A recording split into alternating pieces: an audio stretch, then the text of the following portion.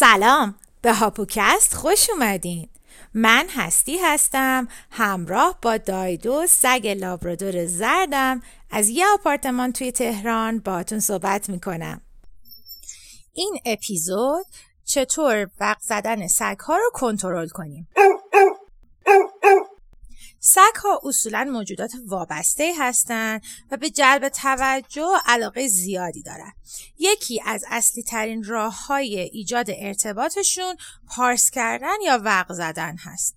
بعضی از سگها با توجه به نژادشون کلاً پر سر و صداتر هستن و بعضیا خیلی صدایی ندارن. دایدو کلاً سگ صداداری هست و کاملاً منظورش رو با وق زدن نشون میده. از اون طرف وآشر که اونم یه لبردوره و دوست و همبازی دایدو هست کلاً صدا نداره. خیلی هم بامزه است. دایدو و وآشر خیلی شبیه هم هستن و خیلی از آدما فکر میکنن که خواهر برادرن. وقت زیادی هم با هم میگذرنن و کلاً از هم خیلی زیاد کار یاد میگیرن، ولی خب وآشر کلاً صدا نداره. چون پدر و مادراشون با هم فرق داشتن و خط خونی دایدو از نژاد لبردور صدادار هست. برای همین هم بود که سری خواهر برادرای بزرگتر دایدو پیش هلال احمر هستن و تربیت شدن برای سگهای زنده‌یاب و پلیس. از این حرفا که بگذریم، اولین و مهمترین نکته‌ای که در مورد وق زدن سگها باید بهش توجه کنیم دلیل این کارشون هست. عملاً این عکس‌العمل رو میتونیم به 3 دسته تقسیم کنیم. 1. جلب توجه و برطرف کردن نیاز.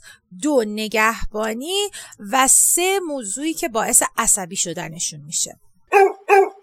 برای کنترل صدای سگ‌ها باید علت این کارشون رو بفهمیم.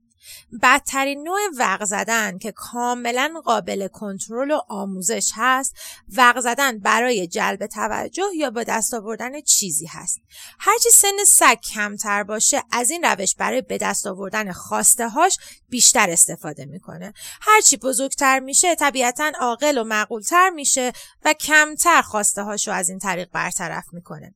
حتما شما هم سگایی رو دیدین که وقتی آدما دارن غذا میخورن دور و برشون میچرخن و هر از چندی چند تا واق میزنن تا یه چیز خوردنی گیرشون بیاد.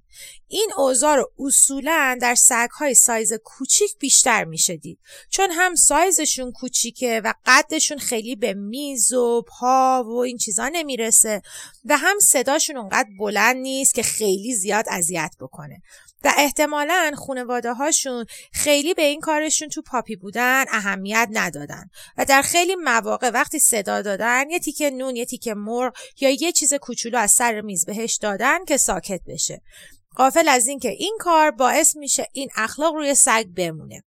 اگه شما هم این مشکل رو دارین، با 1 هفته مقاومت و بی‌محلی بهتون قول میدم که خیلی اوضاع بهتر بشه.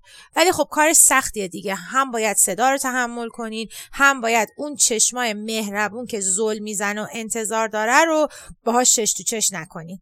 همونجوری که قبلا هم چند بار گفتم، سگا خیلی شرطی هستن و خیلی هم زود عادت میکنن. مثلا دایدو اوایل یاد گرفته بود که من یه جفت کفش ورزشی مشکی که دارم و وقتی این کفش ورزشی رو میارم بیرون یعنی میخوایم بریم گردش.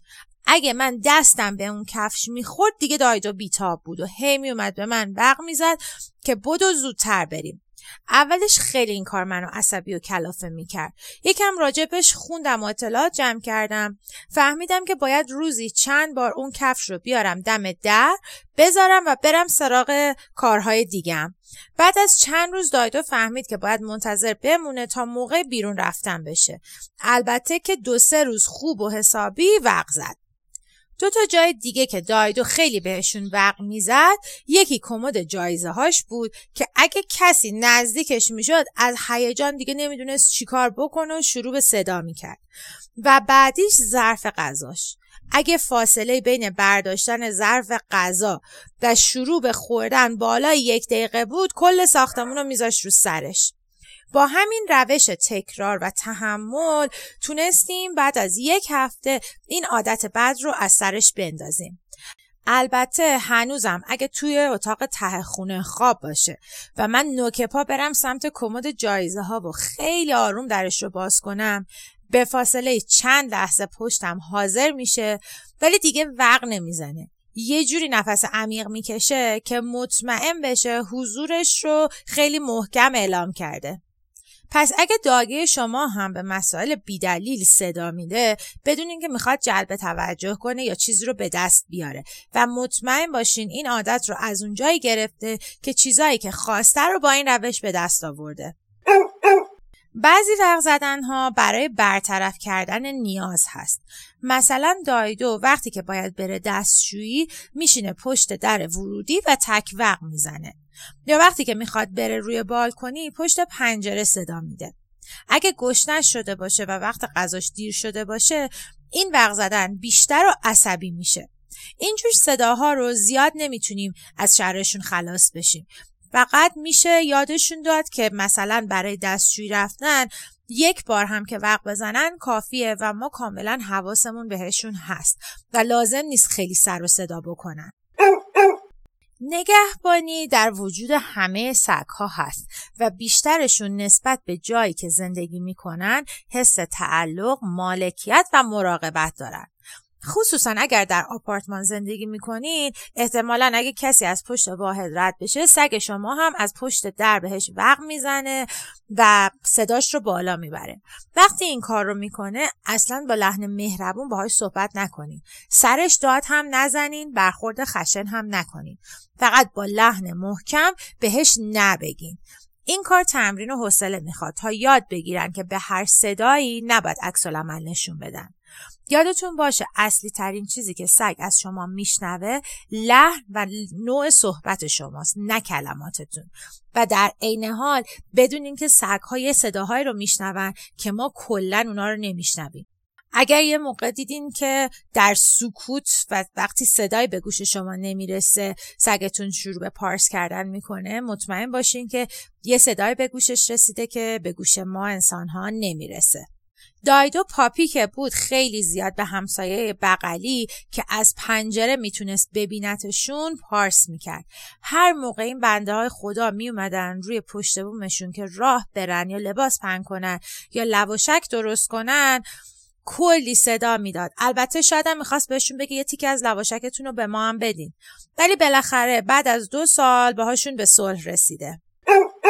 یه نوع دیگه وق زدن‌های عصبیه و مال موقعی که سگ‌ها از چیزی ترسیدن یا چیزی نگرانشون میکنه. در این مواقع اصولاً فرم بدنشون هم تغییر میکنه. احتمالاً دمشون میره لای پاشون و سعی میکنن خودشون رو یک جا قایم کنن.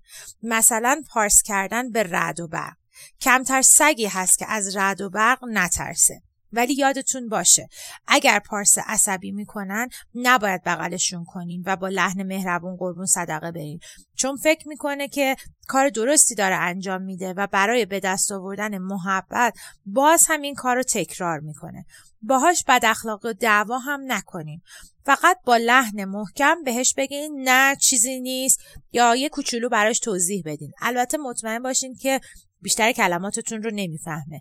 فقط لحنتون رو خیلی زیاد مهربون نکنین.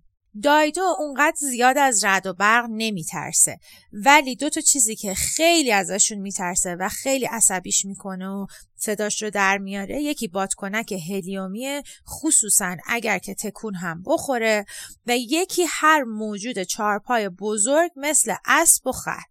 یه بار توی کوه انقدر به یه خر بیچاره پارس کرد که خره هم تو دنیای خودش خندش گرفته بود و هی پیش خودش میگفت آخه نیم وجبی تو چی میگی این وسطه؟ همینجوری وایساده بود پشت پای ما و فقط بهش وق میزد.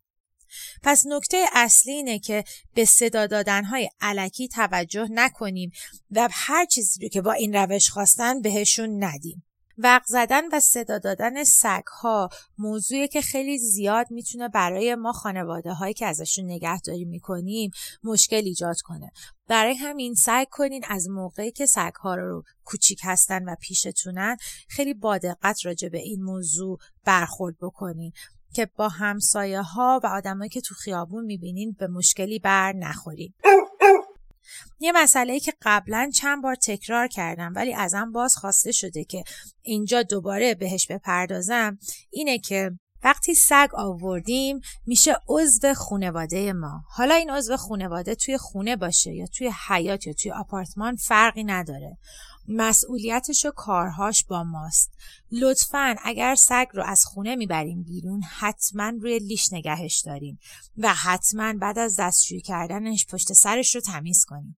کسی دوست نداره با صحنه مدفوع سگ شما روبرو بشه، چه برسه به اینکه پاش رو بذاره توش. ما به عنوان خانواده هایی که سگ داریم باید همه سعیمون رو بکنیم که جامعه با این موجود دوست داشتنی آشناتر بشه و بهش علاقمندتر بشه. اگر این پادکست رو دوست داشتین لطفاً به دور و بریا و دوستاتون معرفی کنین. صفحه اینستاگرم ما رو هم فالو کنین. من براتون کلی عکس و فیلم از زندگی روزمره و شیطنت‌های دایدو میذارم. مرسی و تا اپیزود بعدی.